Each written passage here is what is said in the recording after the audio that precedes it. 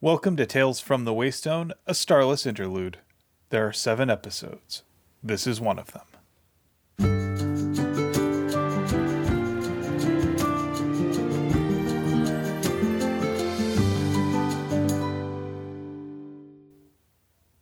Will McCullough is sleeping soundly in his bed, curled up under a soft, fluffy blanket, with Phoenix snoring softly beside him.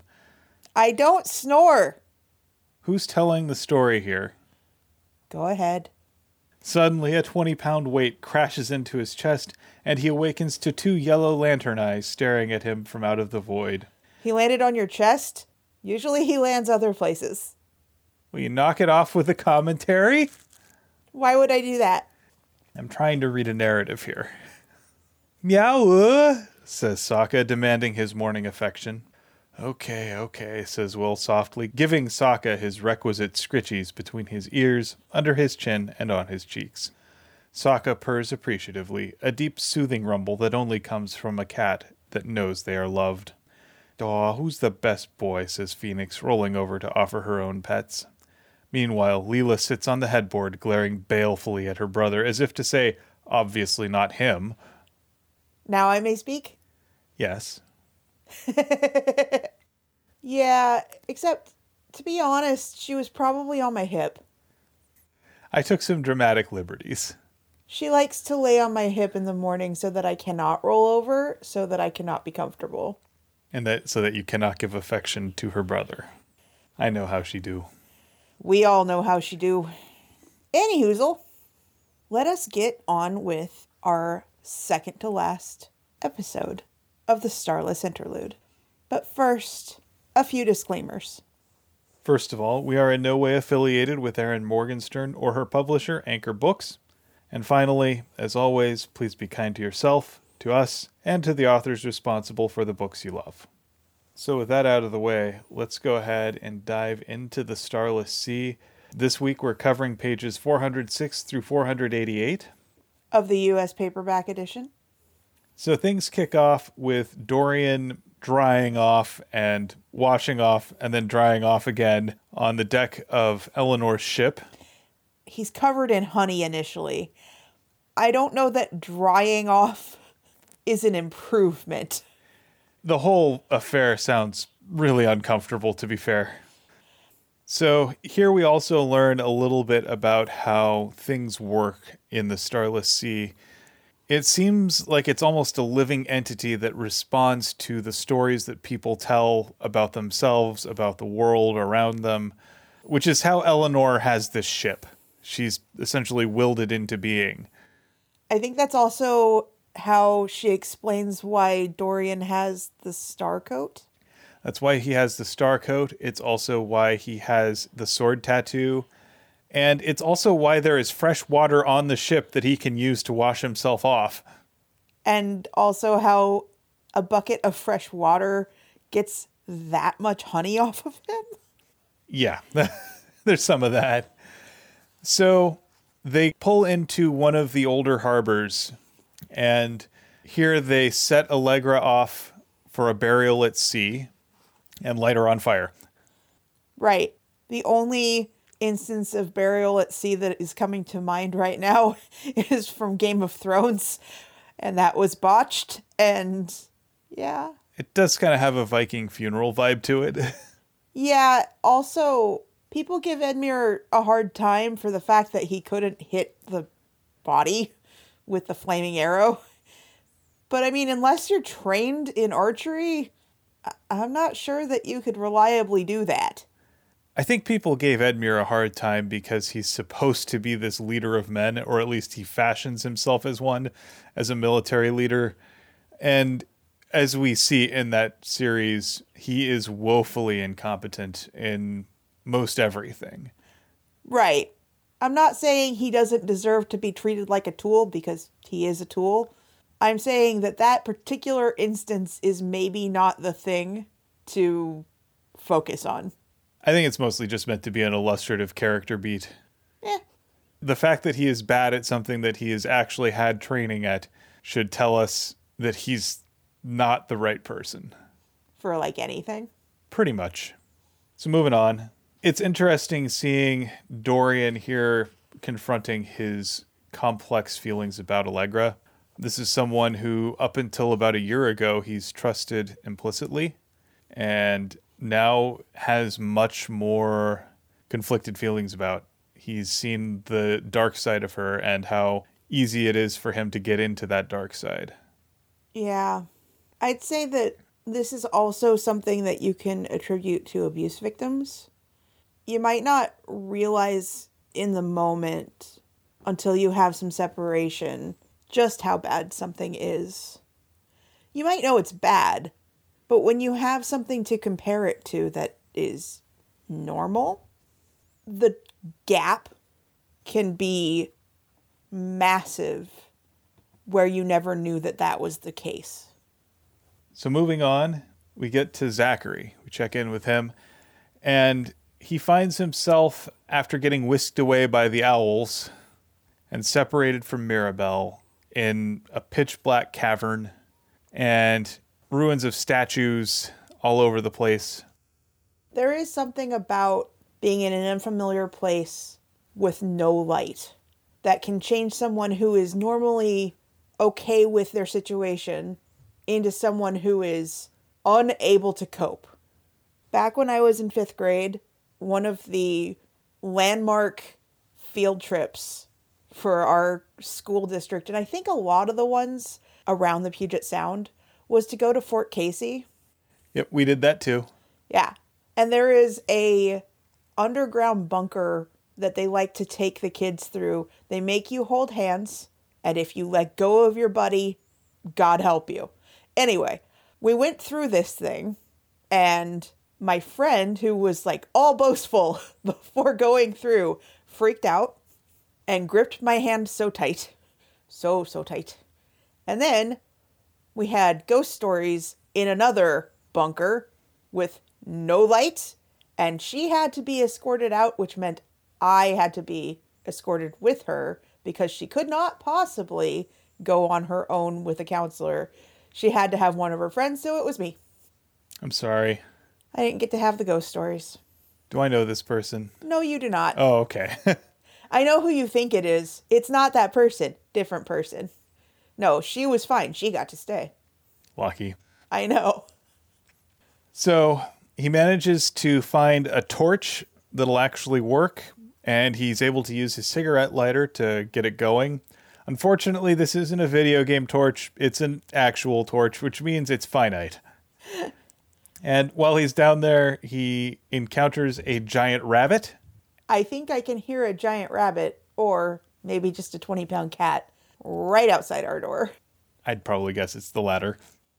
Go ahead. He also has an encounter with the darkness, which is just this disembodied voice that manifests all of his inner doubts. Not terrifying in the least. Not at all. It's telling him that he's making all of this up, that this adventure isn't real, that he doesn't matter at all, that his agency doesn't matter, that he's a nothing. It feels a lot like the concept of an anxiety monster or a mental illness monster that sits on your shoulder and just tells you all these lies. That's kind of how I envision my anxiety disorder, is this little all lying, all malicious little thing that really ought not to be as impactful to me as it is, because it's small and I should be able to squish it, but it's convincing me, or doing its best to convince me, that these issues that I have that might be tiny are actually terrible and catastrophic, that I won't get through it, that waiting for some bit of news is something to be feared, and it just whispers that maybe the thing I expect to happen isn't going to happen, and therefore the end result of everything is going to be terrible. I think this little voice here specifically sounds a lot like depression, because the lies that it is telling Zachary are things specifically saying that he doesn't matter, that he doesn't have friends, that nobody cares about him, that nobody will miss him, nobody is looking for him, that his existence amounts to a hill of beans, and maybe not even that. That he should just give up right now. He should just curl up and wait to pass. And that's a very dangerous place to be. Fortunately, he gets rescued by someone with a delightful Britannic accent. Unclear whether it is English, Welsh, or Scottish. Or South African or Australian or New Zealand. Could be one of those, yes. Zachary isn't very good at telling the difference between all of those. Well, granted, there are 20 in the British Isles alone or more? I mean, yeah, considering that the British Isles cover a landmass that is smaller than the state of Oregon, that's a lot of accents. But he fortunately gets someone who is able to take hold of him and help guide him to safety, both physically and mentally, because he's repeating, that voice is lying. Don't listen to it. You matter. And offering that physical reassurance that he's not imagining things, that his own experience is real and valid. It's harder right now because we can't all be gathered in the same space. But that person can be so important. Whether it is from someone whom you know personally or from a stranger just reaching out in that moment of isolation, you can really see just how much that means to Zachary. When the stranger brings Zachary into his refuge, which appears to be some abandoned temple, Zachary recognizes his rescuer as none other than Simon. Maybe not young 18-year-old Simon of the book, but nonetheless, Simon. There is a man lost in time. Find man.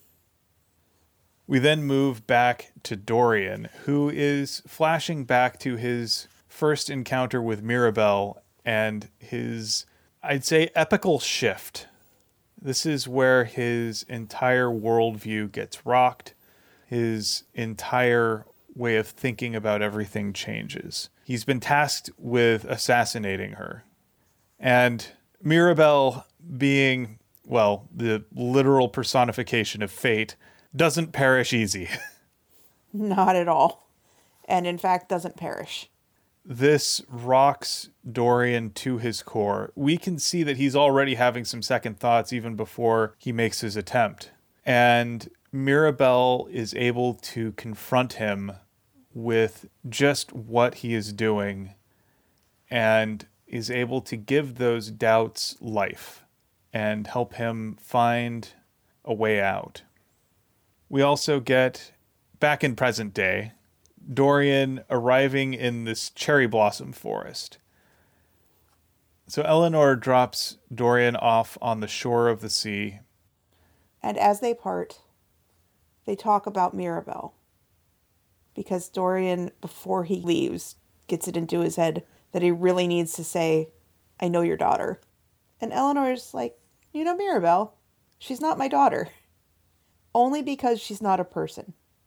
She's something else dressed up like a person, the way that the keeper is. You know that, don't you? Sometimes when you get the confirmation of something that has been in your head, rattling around as kind of wrong, and you go, oh, of course I knew that. That's what happens to Dorian at that point. And it suddenly explains why his assassination attempt failed. Yes. So as he is exploring this forest of cherry blossoms, he encounters the Owl King. Now, the Owl King here doesn't seem as malevolent as maybe we've been led to believe him to be. He seems almost resigned. I think part of that is that whole having the eyes of fate thing, where he essentially believes that everything that happens is predestined.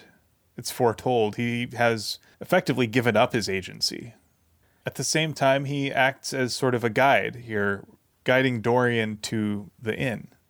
Next, we move back to Zachary and Simon. And on the floor of the temple, Zachary finds the next paper star, which reads, "The door in the moon. The son of the fortune teller stands before 6 doorways." And he also gets an owl friend. A little budgie owl. What's interesting here is over this course of this reading, I shifted how I viewed the owls. The owls here are presented more as forces that move the story forward as opposed to malevolent antagonists. They are the things that bring change that cause the story to progress. If you think about really any story that goes on, it isn't just the same thing happens every day. There is some force that arrives that disrupts the day-to-day life, that forces the characters to confront something, that forces the characters to examine their conflicts, that forces the characters to move forward with their lives. And then. Exactly. And that's what the owls do. They're catalysts, not necessarily negative, not necessarily positive either, but they're there to push the narrative forward. They're almost a metaphor for time. A little bit.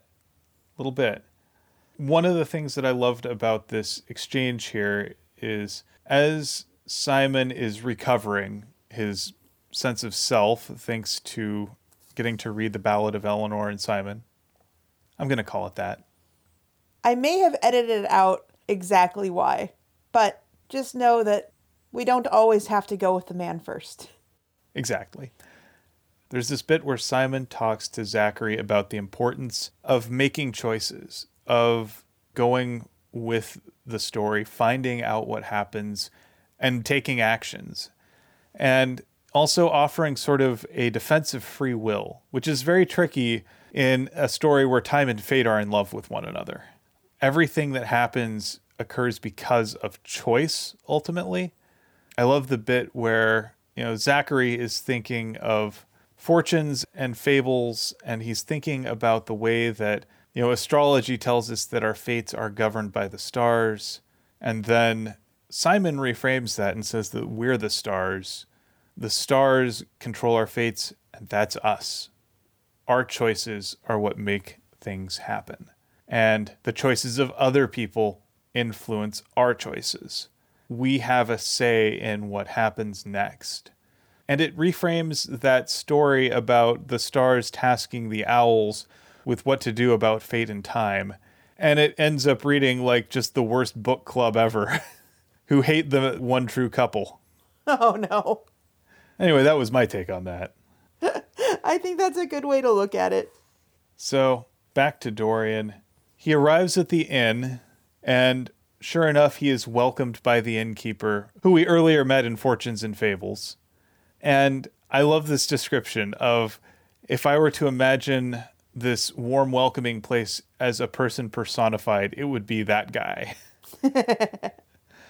Naturally, he's given instant welcome, conversation, warmth, and refuge from the elements.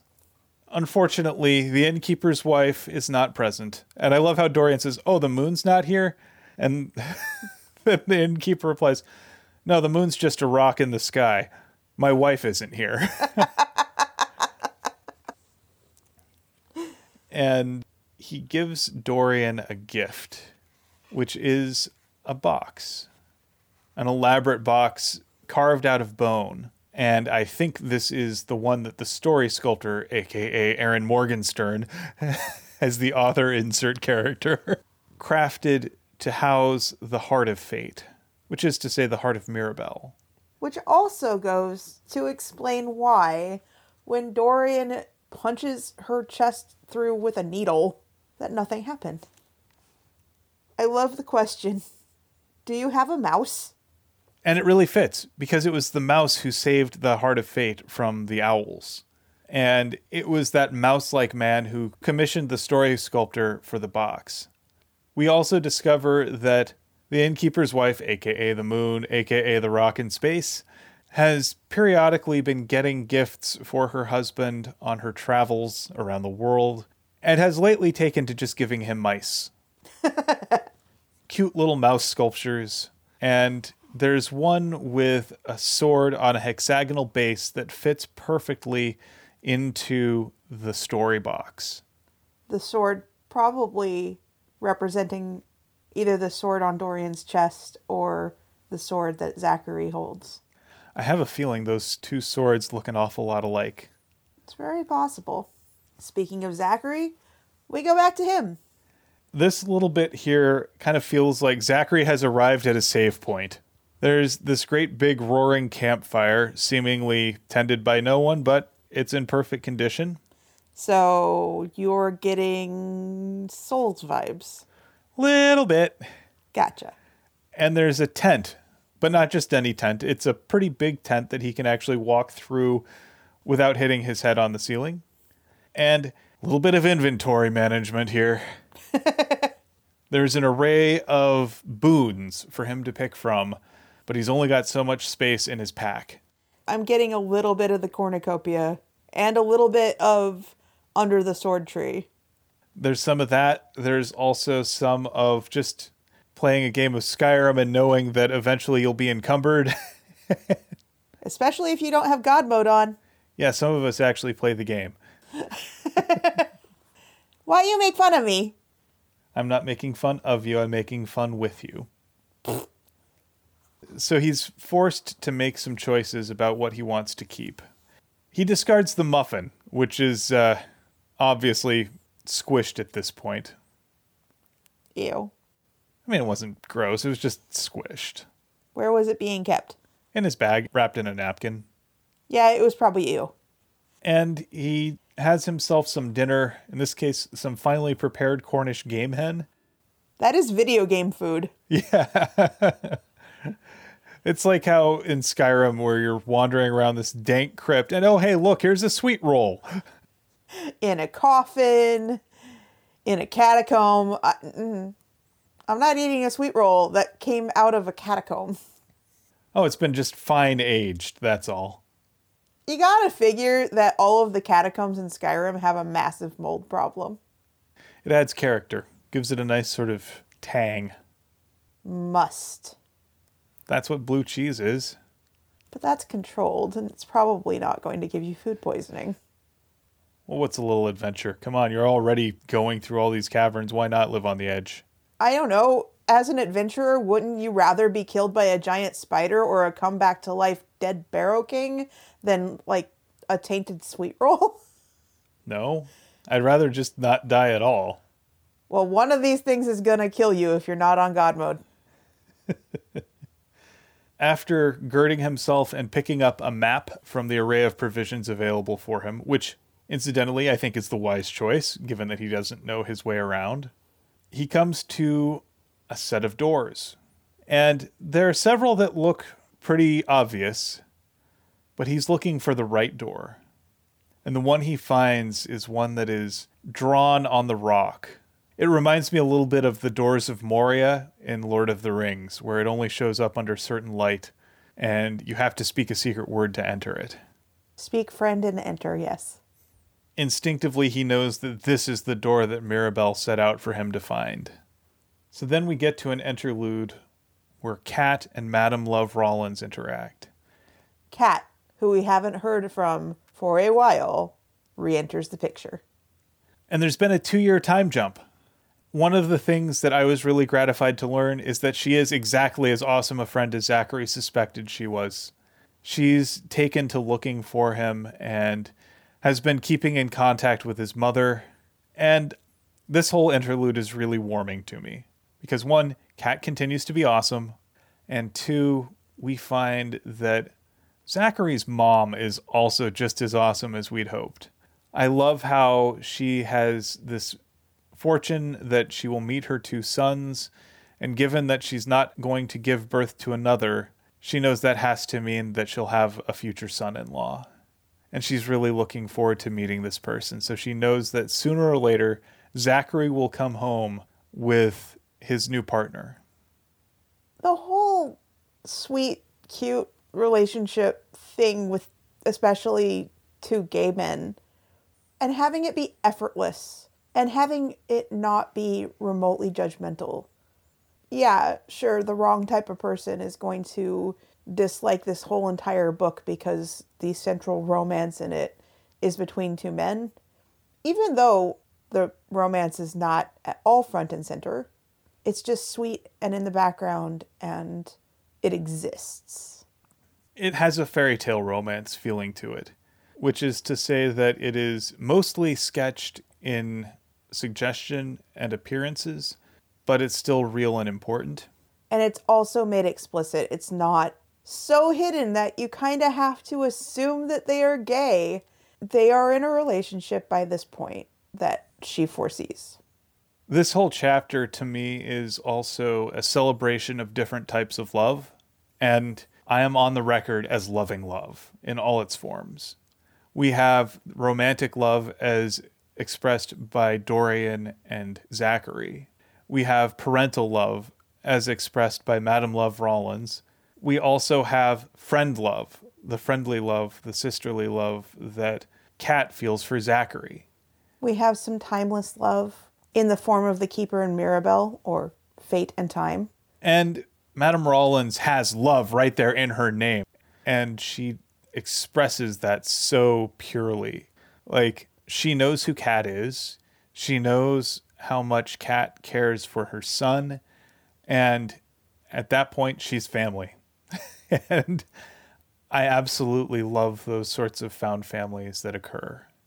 The feeling of being welcomed into someone else's family is incredibly important, and it's touching and transformative. And I love how that happens here. This is just a beautiful little thing.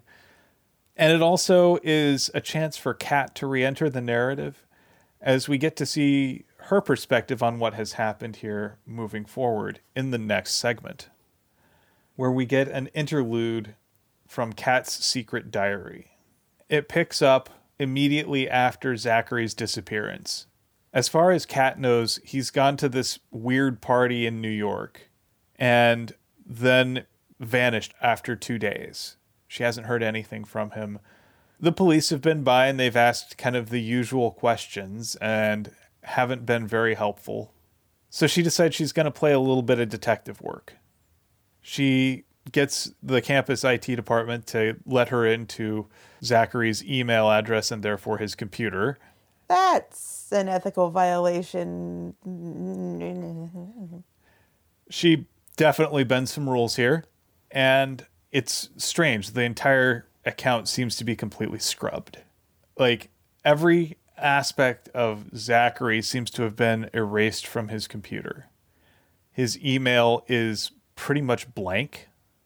And instead of having his custom Blade Runner background on his wallpaper, it's just the generic digital naturescape. I guarantee you that if I were to try to log back into my DigiPen email, mind you, I have been out of that school longer than I was in the school. It's coming up on 6 years, holy buckets. But I guarantee you I'm still getting things from random groups that I am technically still part of, and that the newest email is probably within the last month. Well, and she's not even able to find mails that she knows that she sent to Zachary. That's creepy. Also, by looking at her own email, she can't find them. So something's clearly up. She goes to the Algonquin to try and trace Zachary's steps through New York.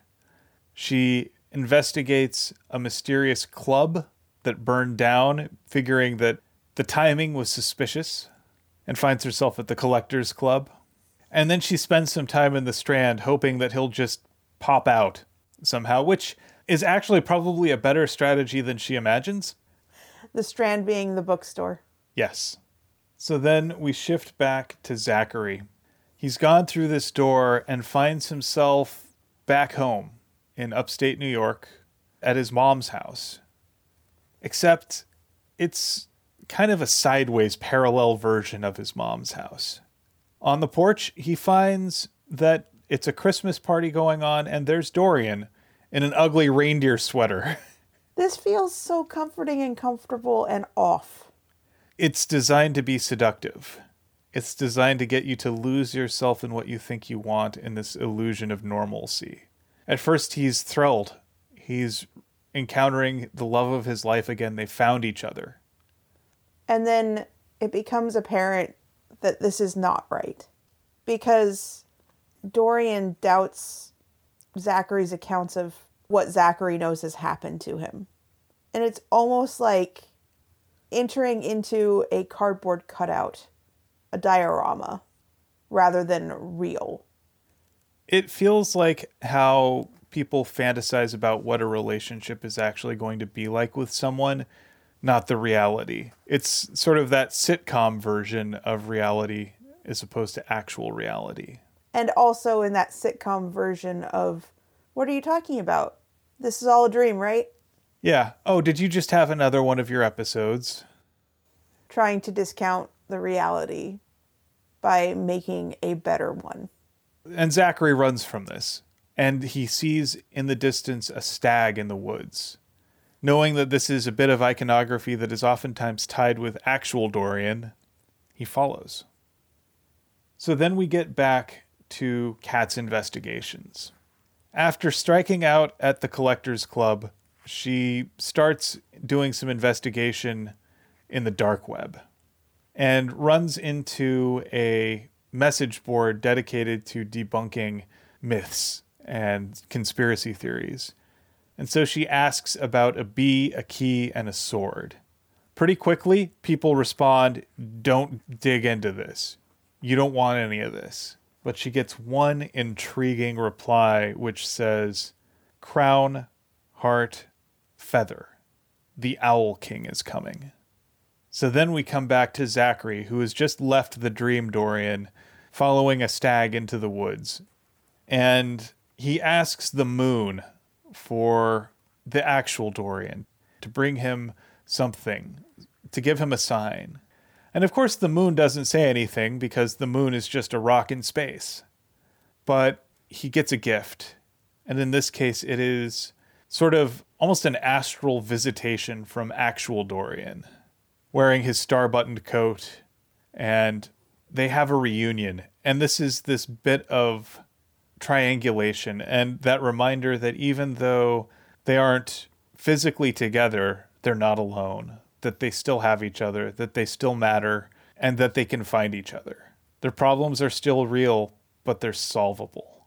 One of the things that I love about Zachary and Dorian's relationship is that they enjoy one another's company and they complement one another in terms of their abilities and their skills and their inclinations. They fit one another like puzzle pieces. It's really important to see that they work as companions. They're equals without being identical.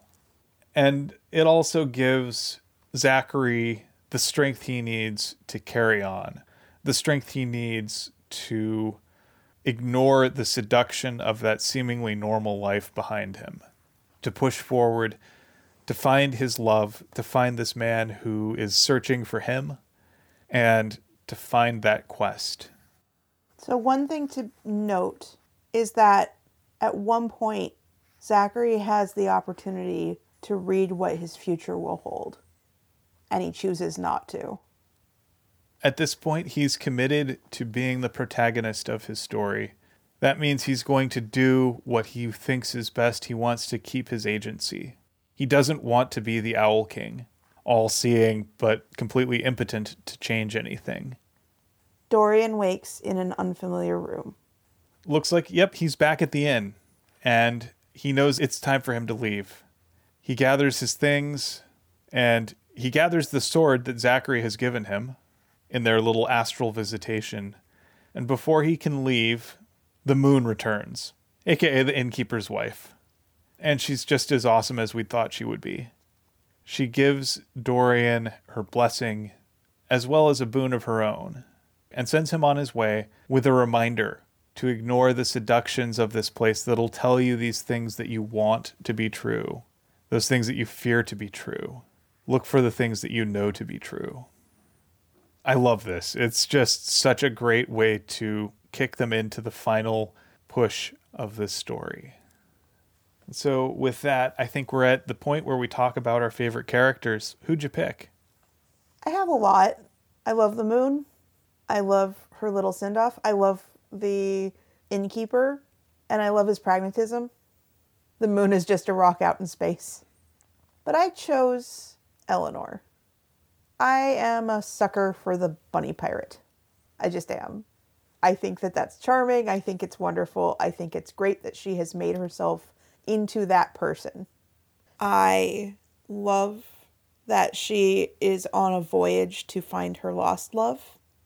I love that she has put forth the effort to map out this place such as she can, and the descriptions of her maps. She's caring without being saccharine or overly invested in something that doesn't truly matter to her. But she's kind and empathetic. And I kind of love the idea that she can will things into existence, and she has used that power for good. I also loved how she started her adventure looking for Simon, but has also recognized that she may never find him, and that the exploration has become its own thing, and that she exists separate from him. Yes. Existing separate from the person that you are inextricably tied to is still important. We are we, but we are also you and I individually. We each have our own likes and dislikes and our own path to travel. They're parallel right now, but that doesn't mean that they are the same path. And she has that sense that she exists apart from Simon, and he exists apart from her. They both matter as people, not just as an aggregate. So that was what I liked about her as well. Who is your person? I picked Kat. I figured. I like that here we get to see the flip side of her relationship with Zachary, which we've only seen through a couple chapters at the beginning. And we get the sense through Zachary's eyes that she's smart and capable and creative. And she's also kind and empathetic towards him. But I think they're both aware that they are friends of circumstance. They're friends because they spend a lot of time together by default, not necessarily through choice. There is a thing called the mere exposure effect, where the more that you are exposed to something, the more favorably you look at them. Yep. It's why you get sometimes thrown together through the vagaries of the housing lottery, and you end up finding someone who ends up being your best friend, and you never would have known them otherwise. It's a real thing. And it's not an instant thing, but we also see that they hadn't quite moved beyond that friend of circumstance level. But we also discover that Kat wanted to be actual friends. She felt robbed that he was taken from her. And so she holds out hope that he's still alive and follows his trail and talks with his mom. All of this leads me to really just instantly bond with her. Like, she is the kind of friend everybody should want to have. As Zachary says at the beginning, it's good to have a cat. It is good to have a cat. And Zachary is really lucky to have her in his life. And I'm really looking forward to their reunion. Okie dokie. Artichoke. So we decided for our recommendations this week to pick cooperative games. What did you pick? I picked Untitled Geese Game, which is the co-op version of Untitled Goose Game. Because you can both go around being a complete Asshole to this little town and honking at everything in it. So it's a short experience. We haven't actually gotten all the way through it, but I don't think we've laughed that hard at a game in forever. It worked so well. Like, they did a really good job of making it so that there could be two geese in that game. So we have admittedly had experiences with other games that are ostensibly co-op where it tested our relationship. Yeah, you're thinking of Yoshi's Woolly World? I am thinking of Yoshi's Woolly World, yes. Yeah, that game I actively hated because I hated playing it with you. Because we have diametrically opposed play styles, and instead of it being just kind of a frustration, it actively hindered both of us, because as soon as one person went one way and the other person went the other, the person on the trailing edge of the screen just dies. And that is aggravating. Yeah. It is so, so terrible. Now, I understand Nintendo game, platformer, it's made so that little kids who want to play together or whose parents say, let your sister have a turn, whatever, as Will actively eye rolls completely off the edge of the bed. But it's made sloppily at best. It is not fun to play together. We've tried it with other people. We've had other people who are in rock steady friendships want to murder one another while being on co-op on that game. But that is not the same as like Untitled Geese Game. Untitled Geese Game, we can actually have a dialogue and say, hey, I want to go find this thing. We have a goal. This is our goal. Let's go be this, whatever. And let's also do our best to be obstructionists to the town folk. One of the things I love about Untitled Geese Game is that while not everything will advance your checklist of jackassery, you're always given the option to do something for no other reason than you want to be a jerk. And it's fun to be a jerk to the humans. And it does a pretty decent job of the rubber banding of your two characters. I never felt like I couldn't just say, no, we need to go over here. And you would be okay coming with me. Or you going and saying, no, I need to do this. Or like, let's cooperate to make it so that we can actually do this thing. Or whatnot. It felt completely different than like the platforming challenges being a hindrance. And my exploration style and I just want to get to the goal.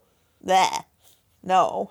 But it was engaging and fun, and it played to both of our little impish streaks. And having one person do one thing and the other person do another thing was completely doable, but also it wound up furthering your goal together. And it's kind of nice to have license to be just a complete jerk. Honk. Honk. Honk. Honk. So that was my choice. What was your choice? So my choice was not a video game, but a tabletop game, specifically Samurai Spirit. Yes. So one of my favorite movies of all time is The Seven Samurai, which is, well, it's the story of seven samurai. That part's pretty obvious. But it is seven masterless samurai who band together to defend this poor farming town from an army of bandits that have been marauding and stealing their crops and burning their houses and just generally wrecking up the place. So the game is played over a series of nights where each of the samurai have unique abilities and they build up fortifications and get the townspeople ready. And then the bandits arrive, you fight through, then you collect afterwards, lick your wounds, rebuild fortifications as you can to do it all again. And it's a lot of fun. One way to describe it is middle-aged spiritual samurai animals. I thought it was a great way to capture the spirit of that original story and then add its own little flair to it that makes it unique, because at a certain point, your samurai can call on their animal spirit and they get special powers in their animal form, though they're ultimately more fragile because they're usually lower on hit points. But they are also more powerful and can hit harder. And my philosophy is if you can kill them faster, they can't kill you. Yes. And so it's a lot of fun to coordinate with your team and try and figure out how your abilities work together. Everybody's a little bit different. They bring their own gifts, their own strategies, their own talents to the game. And I thought it was a really clever game. You get a group of 4 people together and have yourself a good time. It's a good way to spend a game night that doesn't end with everybody shouting at one another. Yeah, that's important to me also. I really do love having a cooperative board game. I never really care whether or not I win a game that we play. I care more about the experience. I think it's really nice every once in a while, at least, to have it be everyone against the game board rather than everyone against each other. Absolutely. So now let's talk about our favorite game experiences. So I'll start off here.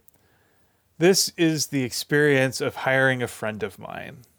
So this friend applied for a job first with your company with an interactive novel instead of a regular traditional resume. Okay, when he says my company, I was working for a game company and our friend was applying to be a QA tester. And it was just this weird thing capturing all of his multifarious experiences, covering everything from doing apartment maintenance to doing programming and design to doing goat husbandry and everything in between.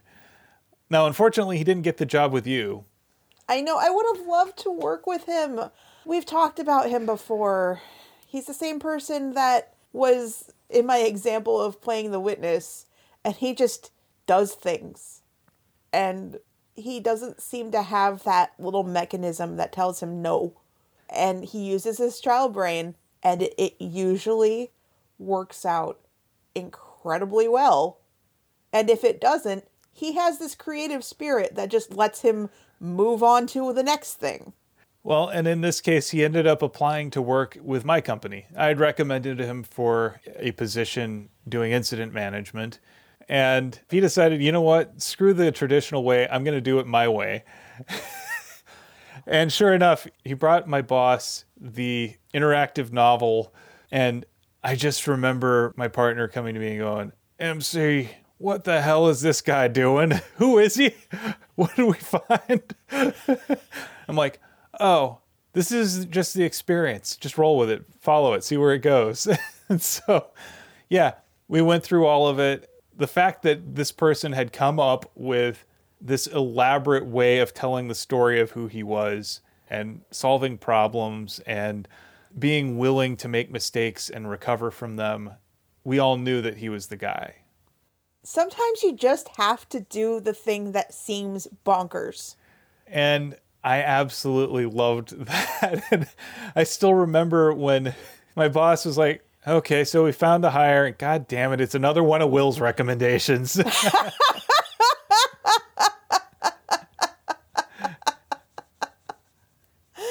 You basically built that team. I did, and I was really happy with the people we got. Yeah, I loved the fact that you were on that team with so many amazing, wonderful people. My goodness, I would have loved, though, to work with him. Not to say that the person that was actually hired for the QA position in our team was not someone I liked. I do like him. But man, I really wanted a work spouse. And if it could have been him, off the walls, bonkers, everything. And it would have been great. Yeah, I still remember that his desk was this perpetual biology experiment. Like, he would leave out a carrot or a potato for as long as he could to see what would happen to it. It was kind of hilarious. Because the janitors don't touch the things on your desk. Right? I mean, we were in a secure room, so janitors hardly ever came in because they needed to be accompanied by security. I'm sure that your work partner was less than pleased by this. Although your work partner's car is pretty much a science experiment gone wrong. Yeah, that would be accurate. Less said about that, the better. Yeah. Anyway, I think that that's a great game experience because it turned somebody's resume into a game, into an interactive experience. And he really got to showcase him, which is great. Yeah, there was no question about who they had hired. They knew exactly who we got. And yeah, I was thrilled to have him with us. Yes. So, what's your game experience? All right. So, this is going to sound negative, but it is not. One thing you have to remember about me is that I went to DigiPen to be a game designer. It's a 4-year college, very intensive. This is how you become a game designer. Not only that, but my kind of subset of game design is UX design, user experience design. The thing that matters the most to me is the experience and polishing the experience, making it feel good to play something. And let's face it, not every game feels good to play. This is more so when it is a game that is made by one person. This is even more so when it is their first game. I was recommended a game that had actually been on my games wish list on my Switch. For a couple of months, I'd been thinking about possibly picking it up because I like games that are about grief or some Shirt. I like walking simulators. I like things that have no combat. I like things that have a sad story that you have to experience through gameplay. It's cathartic. This one was not. And part of that problem, I'm not going to name the game. Actually, no. Should I? Yeah. Okay. So the game is called The First Tree. I can definitely see what the designer was going for. It felt a lot like a student game, as in it needed to be tuned a little more to feel the way that they had intended it to feel. I can even go back through a lot of the classes that I had and the lessons that my amazing game teachers taught me, including teachers that run a YouTube channel that's all about game design, including teachers that have worked for game studios like LucasArts, including game teachers that worked on tabletop games and digital experiences and a lot of things that you'd probably recognize from before they started working at DigiPen. The biggest problems included retraversal, which is something that I was disabused of in one of my classes. I made something, I poured my soul into it. I thought that this was really good, and I got back with a barely passing grade. And it was used as an example by the teacher in front of the class as to why you don't have collectibles that you have to go find and then go back to the beginning of the level to go and do the actual game. And it broke my heart. I realized that at the time I was taking way too many classes, and that one was intense. And that had taken a month of my time. And I could not see myself being able to devote the time and effort to getting a better passing grade for the next two projects. So I had to make a huge decision to take my lumps. I stayed in the class, as in I kept going to the lectures, but I withdrew from the class so that I could learn these lessons and then apply them later when I could devote that energy. Another thing that I learned, that I can look at a class and then look at this game and go, okay, we had to learn how to guide a player in 3D space with light, with color story, with patterns on the ground, with what have you, to go in a specific direction so that they would experience what we wanted them to. And then you give it to someone and you watch them play it and then go the other damn direction, which is what I did in this game, The First Tree. There are mountains. My natural inclination is to climb the damn mountain. My natural inclination, and it's not just me, my natural inclination is to do exactly the opposite of what I am being told to do in a game. And if doing that completely ruins the game, as in you have to follow the breadcrumbs the way that the designer wanted you to, or the story makes no sense, it needs to be reworked so that either A, you can't have that happen, or B, it doesn't matter if that happens. That it won't confuse the player and it won't upset the player. There have to be clear indications of where you're going to end a level. There weren't in this game. I accidentally found an exit that was unintended from a level. All of these things are little bits of polish that could have helped make everything better. But I'd say that the biggest thing was wanting the level to be smaller, wanting everything to be less sprawling. I know that there's kind of an impulse in an open world feel to want everything to be big. But that doesn't lead to a crafted experience. The other thing, if I choose a setting, like run versus walk, it should not revert back at the beginning of the next level. It should stay the thing I chose. This is meant to be a short experience. I have a cat that wants to eat everything that is non-edible in our kitchen. And he does it to get my attention. And I need to be able to stop a game in the middle of it and have a place where I can go back to it. Every one of these levels, if you stop it and had to quit out of it, had to go back and redo the whole thing. There are just a couple little things, and then I got to the end of the game and I found out who did the game testing, and every single person listed on the QA side of everything is related to the person who made the game. Again, there are just some tweaks. This isn't a bad game. It's not meant to shirt on the game designer.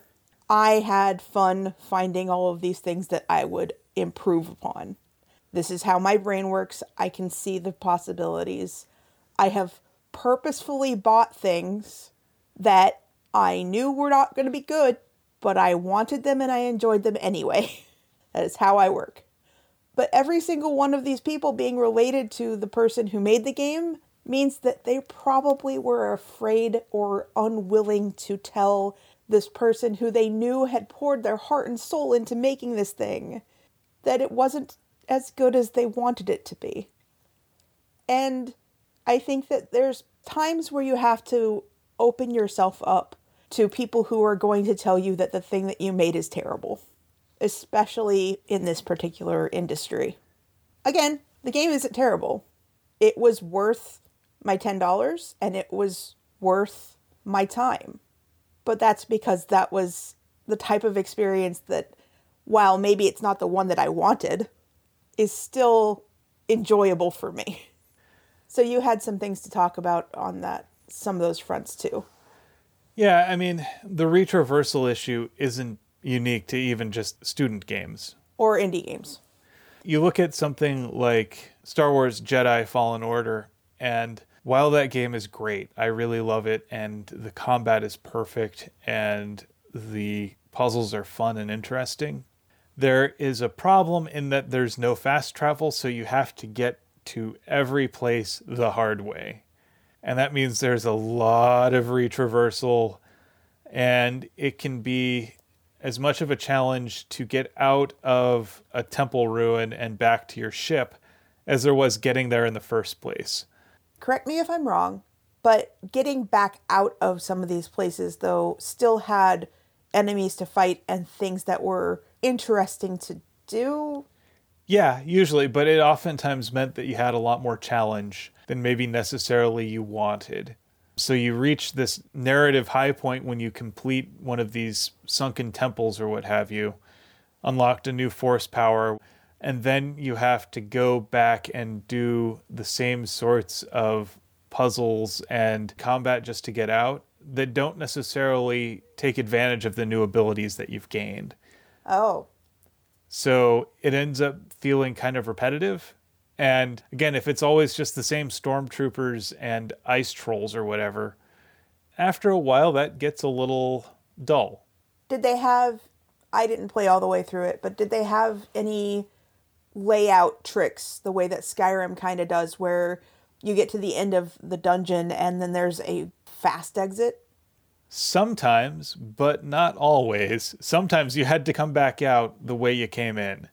Like, especially on some planets, you'd have to do some extensive traversing of open world areas to get to your temple, and then you had to spend the same amount of energy trying to get back. So not just within the temple itself, but just getting to it was oftentimes very time consuming. And with no fast travel or anything like that to help ease that, it just ended up being more extra work that didn't actually add anything to the experience. I can definitely see how that's frustrating. What I'm talking about in this case was that there was nothing. Once you got to that goal and then you're like, well, I got this thing. What do I do with it? Or I got to the end of this path. The next thing that I want is all the way over there. and there's nothing of interest between here and there, and it just feels big and empty. Oof. And even if it's not physically empty, it still feels narratively empty.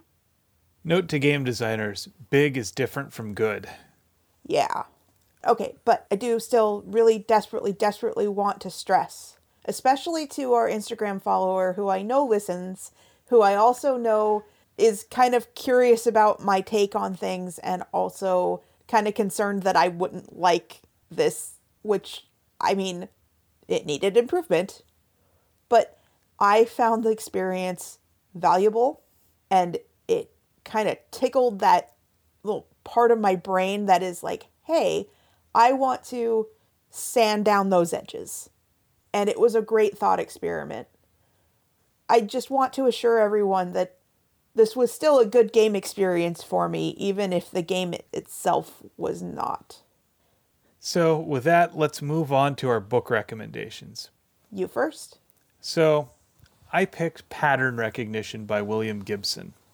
This is the story of this cool hunter, and her job is specifically to find the next big trends, the things that are going to influence people, the things that people are going to gravitate towards, and figure out how to bring those to light and get her marketing agency to work with them. She does this because she has this sort of, it's almost a psychosomatic allergy to branding.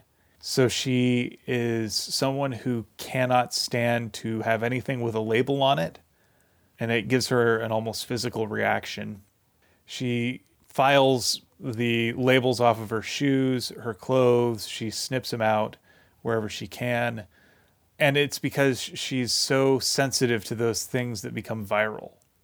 And so she ends up finding a video clip hidden somewhere on the internet, then starts following it to see what it's all about, who made this thing, and what are they doing, what are they trying to build. The whole thing is about the experience of apophenia, which is the human brain's tendency to find patterns everywhere. And oftentimes that's useful when those patterns are real. But apophenia is what happens when you see a pattern that isn't there. And it's about how the internet makes use of that. How people end up going down rabbit holes on Wikipedia or forums, and they find themselves basically believing a whole host of things that aren't real. And it felt like something that was very timely, even though it was written in like 2002. It's a very prescient look at how we look at our world today. And it's a reminder that we always need to interrogate why we think things are the way they are, and to remember that sometimes the patterns that we might see may not be real. I thought that that was really fascinating. I think it ties in really nicely also with how Kat is brought back in The Starless Sea. She's going through a similar detective work here. There's just a lot of interesting stuff there. So, yeah, give Pattern Recognition a try. As for me, my recommendation is a book called Aristotle and Dante Discover the Secrets of the Universe, which is by Benjamin Alire Sands. I think it is very important, very, very important to have representation in our media. LGBTQIA plus representation, non-white representation. And I think it is important for people who are white to read and experience things created by people who do not have the same pallid skin tone as I do. There is also kind of this void of representation that crosses these two boundaries. You don't have a lot of media that shows in positive light two young men falling in love with one another. And to have them both be Latino, just like having that much more, this is okay to be this way. The story is a coming of age story, and it is sweet. It is introspective. It's realistic feeling. It isn't what I normally read. I listen to it on audiobook, so if you like Lin-Manuel Miranda's voice, he reads it. It's kind of awesome. The story, though, feels like it could be a real person. It's fiction. These could be real kids. They could really be going through this and trying to figure out how their sexuality meshes with their heritage, with their cultural family dynamic. And it feels timely and good and accurate, and it's also heartwarming. We've been watching a lot of Property Brothers, and I am not going to pretend that I am necessarily the proudest of this particular binge watch, but it's comfortable. It's the same format over and over and over again. But one of the ones that we watched recently was a gay couple who were engaged that were buying their first house together, and they didn't shy away from showing them being affectionate to one another. Sometimes you get stories about gay men or gay young men, and the whole focus is on sex. It's not about the relationship, because toxic masculinity still creeps into this. It still shows up as something that we need to still appear manly, or there's one manly dude and one not so manly dude, and I think that calling them effeminate is an insult to them and to women and to whatever. There is no woman in their relationship. They are two men. That is what they are. And to see them kiss on camera was nice, because it was sweet, and they were very clearly wanting to give the other person a win, and to show that you can have this romantic, tender feeling towards another person of the same gender, and we don't have to fetishize it, and we don't have to assume that ideals of masculinity should be pervasive and prevent you from having a want to be loving towards one another. Man, I want more representation of good, healthy relationships with people of the same gender, with people who have no gender, with people of all skin tones, all heritages, all races, all sexual orientations, romantic orientations. I just want more of that. I want to be able to see people who are like me and who are not like me in media that I can consume. At the end of the day, you, like me, love love. I love all kinds of love as well. So with that, let's go ahead and move on to our quotes. So I had two. One is actually from the narrator. Dorian runs a hand through his still sticky, graying hair, feeling too old for all of these marvels, and wondering when he went from young and faithful and obedient to confused and adrift and middle-aged, but he knows exactly when it was, because that moment haunts him still. Which just kind of hit me like an existential weight of bricks. Yeah, I remember that transition too. It's a mood. I'm probably not going to include that one on an Instagram post, but I think maybe Dorian, like us, is interpreting that feeling as being old in a way that isn't exactly accurate to being elderly.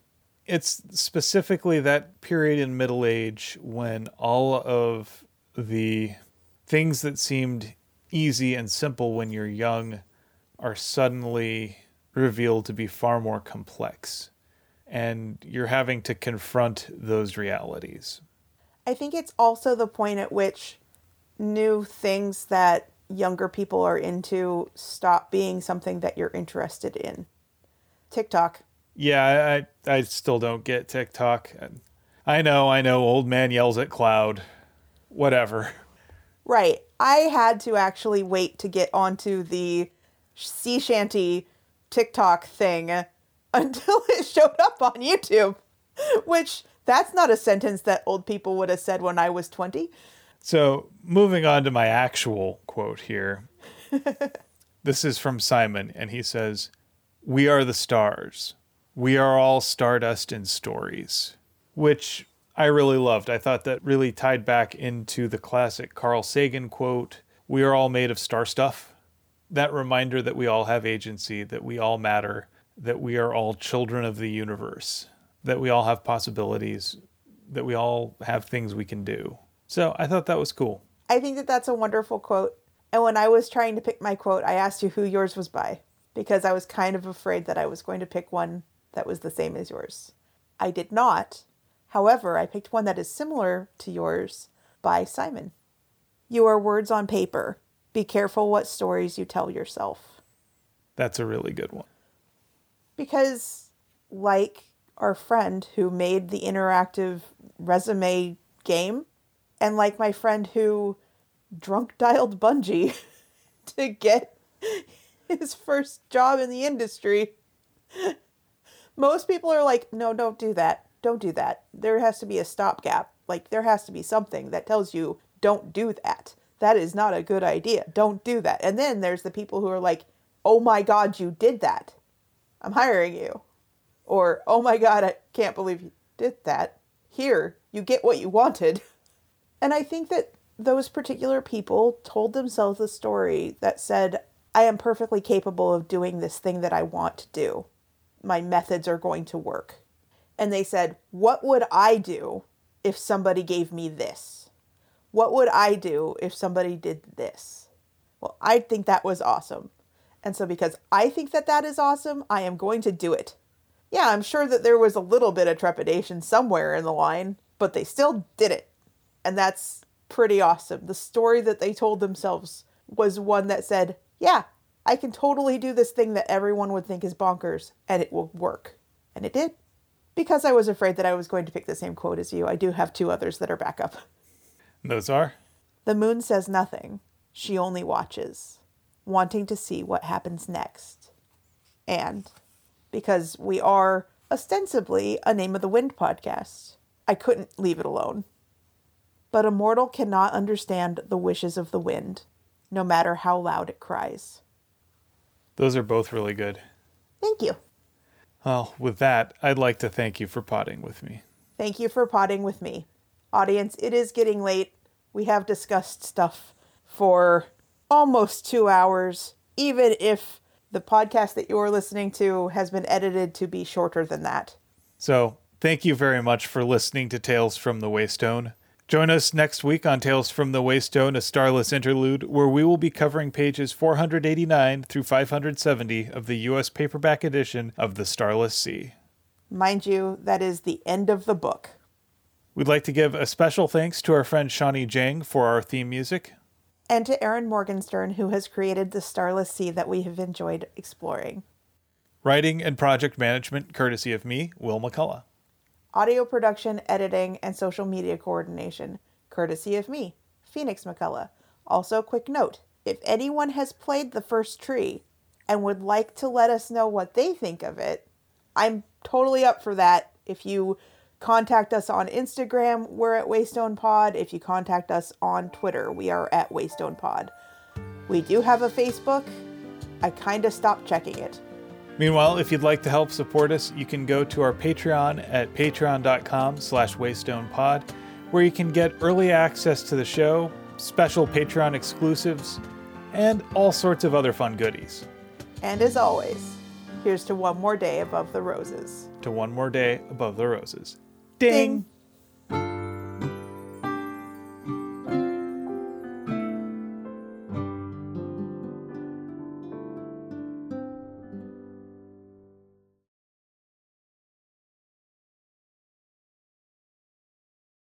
I figured. Well, I mean, probably because you looked at my thing. I did not look at your thing, and this sounds wrong. I did not look at anything that you had. What thing? My document. I did not look at your document.